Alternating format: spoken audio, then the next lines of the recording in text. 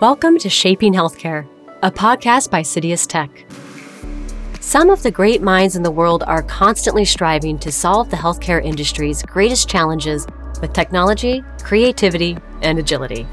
With every episode of the Shaping Healthcare podcast, we will take you deeper into the world of healthcare and life sciences and give you a perspective into what it takes to build a human-first, technologically enabled healthcare world. I'm your host, Laurel Rockel. Welcome to the Shaping Healthcare podcast. I'm your host, Laurel Rockel, and joining me today is Ravinder Singh, the current SVP of Consulting at CitiusTech. Ravinder has been with CitiusTech for over 2 years now, having previously worked as VP of Consulting until this month when he got promoted. Before CitiusTech, Ravinder had an accomplished career in the world of computer and software solutions, working at industry-leading companies such as Infosys and Oracle in positions that were situated within the healthcare and life science fields. Ravinder, welcome to the podcast. Thank you, Lauren. So happy to have you here and talk with you today. And you've had a wonderfully long and impressive career. Can you tell us what ultimately led you to CitiusTech? Just the opportunity in healthcare. I've always been passionate about healthcare. So started with my computer science. By chance, I tripped into healthcare industry, loved it so much, just stayed through it. And CitiusTech, one of the organizations, which is, I would say, one of the largest aggregation of healthcare talent. So I thought this is the place to be if I have to make a difference. What made you so passionate about healthcare? Was there any sort of certain moment that pulled you in to healthcare? Yeah, so many reasons, but if I have to point out two, one I would say is my love for complexity. And the second is ability to make a difference. And I think that combination has been fascinating for me. Just love the complexity it has, love to solve those challenges. And the second is it does make a difference, gives me a purpose. There's certainly both those things there of complexity and feeling like you can make a difference because healthcare's for everyone, right? And it's something that we all need at certain points in our life. And that's wonderful that you can be in a field that it leads so much in that, or be it work at a company that leads so much in that field. That's wonderful. Exactly. So I want to talk to you today about generative AI, which I feel like a lot of people might know about generative AI through applications like ChatGPT and its art creations and some of those visuals. But when were you first introduced to generative AI? Okay, so I think we coined the term generative AI now, and we are seeing it at scale now. But I would say, even if I look back about a couple of years, about 5 years back, we already started talking a lot about cognitive search. And I think I would say the early days of when generative AI started playing its role. So people already started moving away from just the structured data processing and starting to deal with the complexity of unstructured data and NLP. And I think that's where we started, seeing that transition happening. Or I shouldn't say transition, actually. I think it started kind of augmenting and saying, let's, explore these areas of generative AI. Early days of dealing with text. And I know still, some of the earlier projects that I did was just intuitively and cognitively searching PubMed so that you could process that large amount of information meaningfully. Because it's such a vast database and there is, getting to a meaningful information on what exactly were you looking for it's been an information challenge. Mm-hmm. So I would say it's been a couple of years that we have been working with some of the early prototypes of what we call as generative AI today. Then we started looking at augmenting some generation of document. I know in customer communication management, whether it is insurance, whether it is, some of these large documents that are sent to customers, there are some elements of generating documents, but those have been very procedural in nature. And if you look at, progressing as AI started making their way into it, that's what we call Gen AI today. Okay. Yeah, guys, I think the layperson hearing generative AI and thinking ChatGPT and then thinking healthcare and like, how do these things fit together? So what is your opinion on generative AI? Do you think it can, a software program, computer can humanize healthcare? Yes, I think let's take a look at, how computers are designed. And, we have actually seen these designs for a while. They are actually designed procedurally. So they design or they kind of take up a procedure and just gives you steps towards it and structures a lot of information, right? But humans are cognitive. So if I traditionally call this as a typical gap between machines and humans, I think generative AI nicely starts filling that particular gap, which is bringing in cognition into computers and bridging that gap. And now you can actually interact cognitively versus starting to bridge processing data and processing information are two different things. So I think that gap is what I would call is being bridged. Now, what does it mean to healthcare? So guess what, right? Where would you apply your most cognition? Would you actually apply your most cognition when you're withdrawing money from the bank? Would you actually apply when you're taking care of your health? So that's the opportunity, that we see in healthcare, right? So once this bridge is built between how machines interpret cognition and how humans want to be treated with cognition and empathy, I believe it opens up a lot of possibilities. Let me take an example, right? So going to the word of humanizing, right? So I had a very interesting conversation with one of the oncologists some time back. And she actually mentioned, she said, look, I know we are actually designing EMRs. She says, my challenge is slightly different than all the burnouts and whatnot, which still remains a challenge, is that my brain doesn't work procedurally. It works with stories. So when I sit in front of a patient, I would like to hear a story. And that story is right from symptoms, when it happened, what happened, how you feel. And it's a whole lot of story. And that actually gives me the best diagnosis versus just looking at the lab data. I corroborate with the lab data. So if you really look at it, the way the healthcare works is a very much with stories, and those resonate with people, and that's how they actually want to get treated. So think about the possibility of humanizing it, right? So it suddenly changes the game from looking at and then saying, let me look at your HbA1c value, let me look at your RBC values, or let me look at your FDG values, to versus saying, okay, let me hear your story, and let me tell you a story back. And that kind of changes the game significantly. So that's how I would say bridge the gap, leverage that, and kind of make it more empathetic and humanizing. That's a brilliant example and a perfect example. Really, I think we as human beings are hardwired for story in all of its different forms. And so using that in healthcare and bridging that gap between healthcare and AI, I think is perfect. What a wonderful example. In terms of that programming, I'm just going to kind of pull on that thread a little bit more. What would maybe that procedure look like for AI to tell that story or to bridge that gap? Is there like a specific example that you might have software wise and how that works? Yeah, sure. I think that's where it starts making it real, because all of us touch technology right from till the time we go to sleep, and maybe even our sleep when you wear your sleep trackers, isn't it? So technology is pervasive. It's all around all the time, 24/7, right? So let's make it, few things real. And the other way of looking at when technologies, so for that matter, any innovation actually starts opening up possibilities that were never possible before, right? Mm-hmm. So, we all take examples of mobile phones, right? Now everything is converging onto the mobile phone and this is something that we have seen within our lifetime. So we actually gave up in healthcare on few things. So we gave up and then said, we can never solve physician burnout. So this is an administrative overhead, live with it. Now, guess what? Generative AI opens the possibility of changing that. Mm-hmm. So let's take a look at it. About 15% of a physician's time actually goes into administrative work today, give and take, anywhere between 10 to 15. And another, I would say 15 to 20% actually goes into entering data or reading data. And rest of it goes into patient care plus some miscellaneous work. Now, in that miscellaneous work, 1% of that is learning. So think about how much is the divide. So there's patient care, there is administrative work, and then there's learning. With generative AI, can we not shift it? So let's say if we reduce the administrative work, where I can generate, say, all the administrative tasks, pre-authorization letters, referral letters, make computers to do it, right? That bandwidth not only goes into investing back into the patients, which is what the patients want.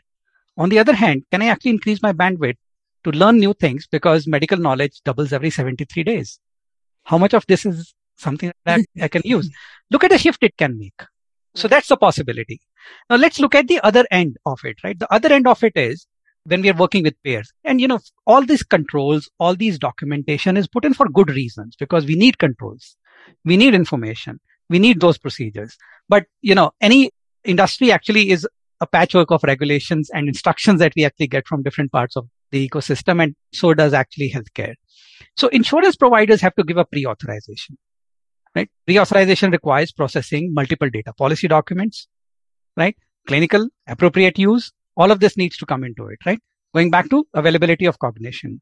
Can I actually not employ generative AI to actually summarize all of this for me and give an accurate answer? So it kind of changes the game significantly. First and the foremost, gives me a faster, more accurate, and finally still lets me kind of live with the regulations and the procedures that are actually put in place. So it works brilliantly. It changes, the speed at which the patients actually get treated, or pre-authorization changes the experience with which they work. And finally, on the other end, I've just created the bandwidth for the physicians. So problems that we gave up on, let's try them now. So I think that's the opportunity that I can see what generative AI can bring in, which is a perfect, I would say, example of an innovation or a game changer innovation. Yes, absolutely. I would agree. And it sounds like that's a win for all the parties involved. The doctors get to focus on being a doctor and the healthcare aspect of it and being with their patients, and some of that admin and that busy work, taking that out, streamlining it. That's great. Now, AI, deep learning, algorithms, transforming healthcare, that's been in the spotlight a little more recently. And so what additional opportunities does generative AI bring to the table for healthcare organizations? So it brings in a number of these opportunities, right? So first and foremost, when we look at, I would say, deep learning and standard AI, as we may call it, there is a lot of uptake that we had. And again, it was dealing with the structured data. So what we started doing is, if you really look at it, we started converting documents into structured data. We don't need to do that first and foremost that. We cannot deal with, the data in its original form, and vice versa. So going back to what other opportunities it opens up, right? So first and foremost, let's divide it into two broad areas: the whole administrative work, and the second is clinical work. Now, some things are, I would say, a little far off, but just availability of vast amount of medical knowledge, and that continues to keep growing, made available to physicians in a summarized manner and in a more pertinent manner, itself changes the game a lot, because that is what I require to personalize medicine. So we've been talking about personalized medicine for a while, and we actually went towards, can we actually create a genome of it? Can we create a patient duplicates? Can we actually start looking at, creating twins, or can we actually start looking at stratifying patients based on the different risks and all that sort of stuff? How do you actually apply the latest and greatest knowledge, which was just, I would say, invented yesterday? Very few physicians are able to do that. Not because of, capability or the experience, it's just time and ability to kind of go through that. So that's a big opportunity to clinically transform. Now, can in a later stage, you can actually do a clinical decision support, possibly once the technology matures there. But first is just augment the information in a manner that makes it consumable. So I would say the browser will get replaced very quickly as far as the medical information or medical knowledge is concerned. So that's the first opportunity. The second is now looking at the administrative parts of it. The administration of hospital is a humongous task, right? That task includes many things. It includes your contracts with payers. It includes your contracts with your suppliers. It may be, for example, even pharmaceutical PBMs. There's a lot of contract work that happens. It's a complex procurement change, right?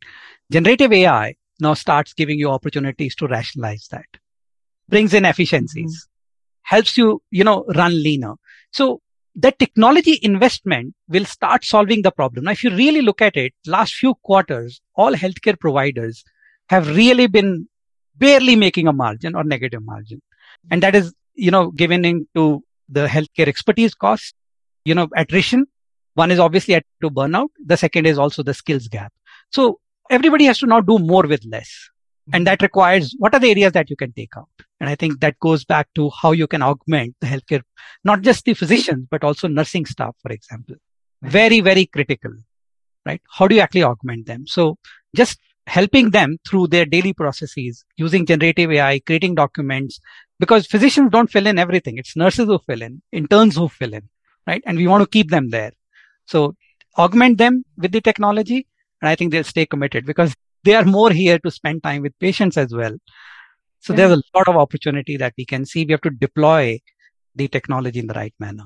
Personally, I have a lot of nursing friends, and I know that they would be very happy to have that more of those streamlined systems in place for them so they can do that part of the job that they really love, like being with their patients. So no, that's perfect. And well, yeah, and looking at nurses as well too, and we're getting a bigger picture of who is benefiting from this generative AI. And so, who do you believe will be one of the biggest beneficiaries from this generative AI in healthcare?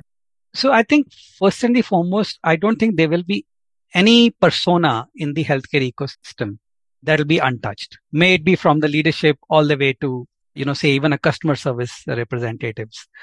I think everybody will be touched by Gen AI over a period of time. But if I really look at it, I think the patient will be the biggest winner into it. As we become efficient, as we become more accurate, as we reduce errors, as we actually, make it more empathetic, and as we democratize cognition, I think the patients now start getting way better choices of, taking care of themselves, whether they are actually looking at acute care, whether they are actually looking at self-management. A lot of opportunity in self-management space. So you're now starting to think about changing fundamentally how care is delivered, because now you can actually bring it digitally in an empathetic manner versus when you really needed at least televisit to be done. So think about those areas that will actually start transforming. The second is, also breaking the silos between different parts of the value chain, whether it is, between insurance, whether it is in provider, whether it is with, say, the ambulatory care or step down cares.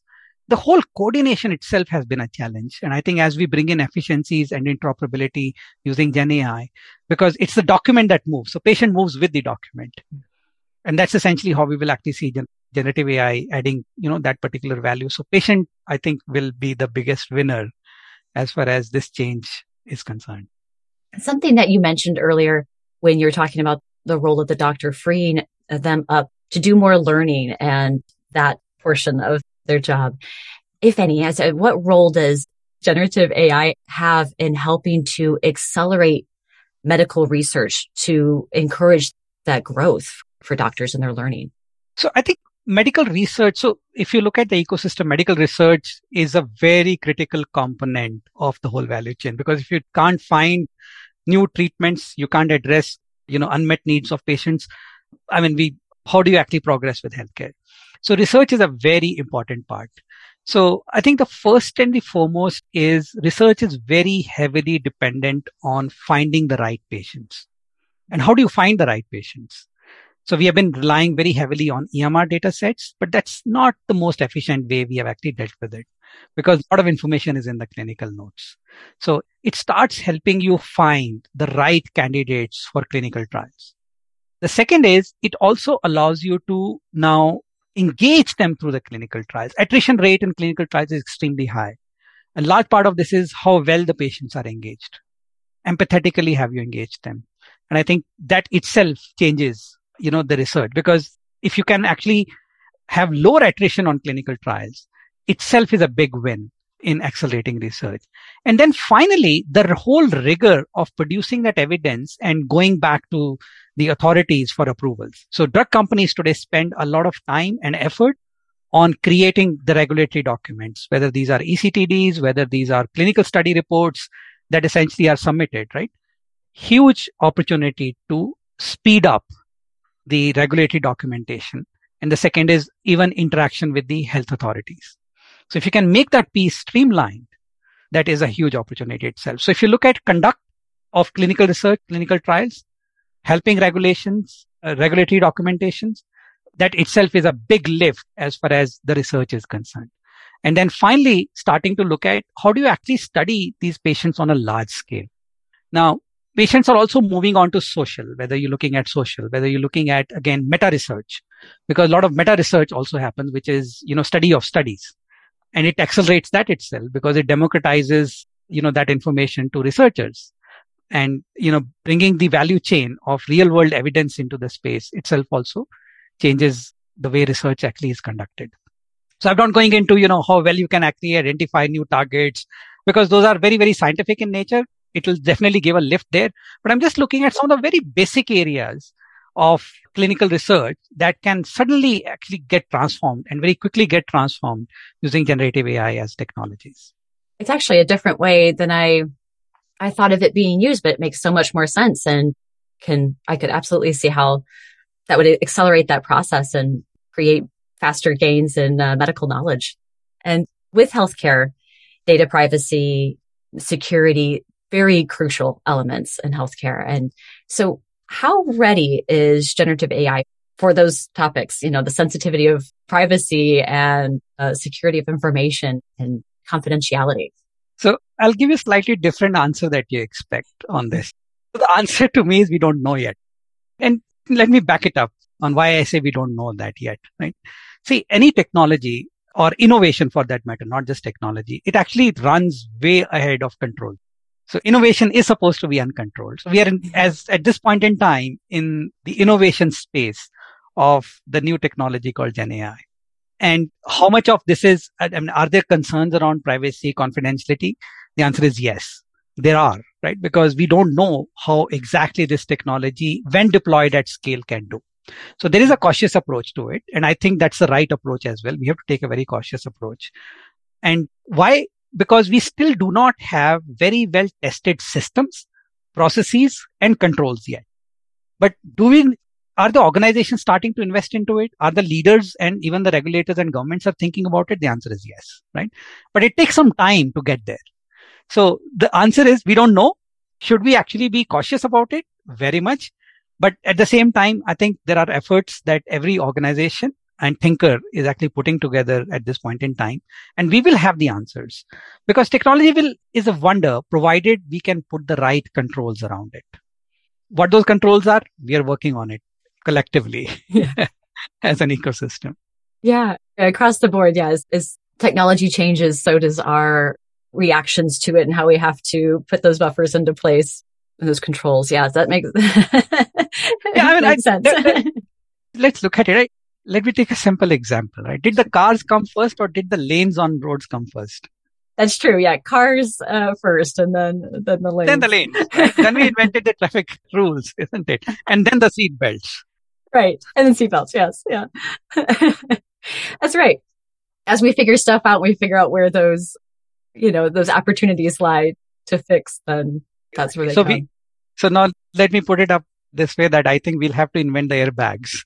It's all emerging. It's all new, but people are on it. It sounds like, it is a very, very sensitive space because any new technology with unknown effects, I mean, we know the effects at a small scale. Individually, we know what it is. What does it do at large scale? That is something which, are always, anticipated. But I think, as an organization or not as an organization, but as a collective community of healthcare professionals, everybody recognizes that and is cautious. And we will put those brakes, seatbelts and airbags. That's right. So if healthcare organizations are like, yes, I would love to start learning how to get generative AI into our organization, how should they approach that journey? That's a very good question because, you don't want to be left behind. And at the same time, you don't want to be maverick about it, where you just suddenly start experimenting and don't even know where you're going with it and get into your crashes. So I think let's take a look at it. So as an organization, where can I invest my money? So should I invest into technology? Should I invest into, developing controls? Should I invest into building skills, right? Or should I actually invest into even identifying what the business value of generative AI is, right? Mm-hmm. The answer is all of the above, but I think it will be disproportionate initially.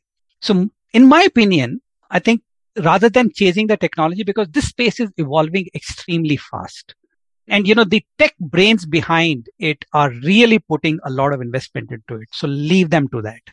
Where the healthcare organization should invest into is identifying the use cases and then identifying which are the ones which are low risk or manageable risk and start piloting with that. And as the technology evolves, they will learn from it and they'll continue to kind of build on it because we have to build on something which starts driving and deliver some business value out of it. So all the good stuff that we spoke about, reducing burnout, augmenting, start looking at what are those quick wins that we can actually start creating before we scale it. And do it in a, I would say, for the lack of better word, I would even say in a risk averse manner, given that we are a healthcare organization. So start with operation ops side versus the clinical side. Look at what those opportunities are. The second is, as we start looking at scaling, so will this scale? The answer is yes, right? The time is not going to be, it's not going to be too long before it scales. And at that time, what you may realize it, if you left your data architecture behind, you cannot scale. Technology is available. So you have going back to the analogy of the car, you have the best of the car with you, but there's no fuel. So you don't want to get stranded in that. So rather than investing into just technology, invest into use cases, invest into identifying and bringing, people on board collectively on it. And the third is get your data architectures evolved. So that's here where I would say that organizations can start putting this together. Maybe this means, creating a bunch of experts, and starting to kind of create a little bit of a momentum. But I would recommend the focus around these areas for healthcare organizations. It's a good starting plan for sure. And so, Ravinder, the future of healthcare is also dynamic and ever changing. Maybe not quite at the speed of AI, but from your perspective, what is the next big generative AI leap? What is that role that that has in reimagining the way healthcare is delivered and experienced? So multiple answers to it, depending on with what lens you look at it, right? Sure. So let me look at it again from, 2-3 different lenses. So let's first look at it from a consumer lens. If I'm a consumer of healthcare, and when I am a consumer, I have two personas. Either I'm actually a beneficiary of receiving care, or I'm actually a beneficiary of, the insurance organization. So first and foremost, if I reimagine, I would possibly look at a single window clearance of everything. So I start and my journey is completely seamless. Does it actually communicate to me in a cognitive manner and in a human-like manner? The answer is yes. And with empathy, but at the same time, it actually solves my problem step by step, not necessarily looking, okay, now I do this and then I go to the next person. So I don't hop walls. I actually just walk through the doors. So I think as long as it opens doors between these silos, that's a reimagined way of doing this. And I think this is possible with Gen AI.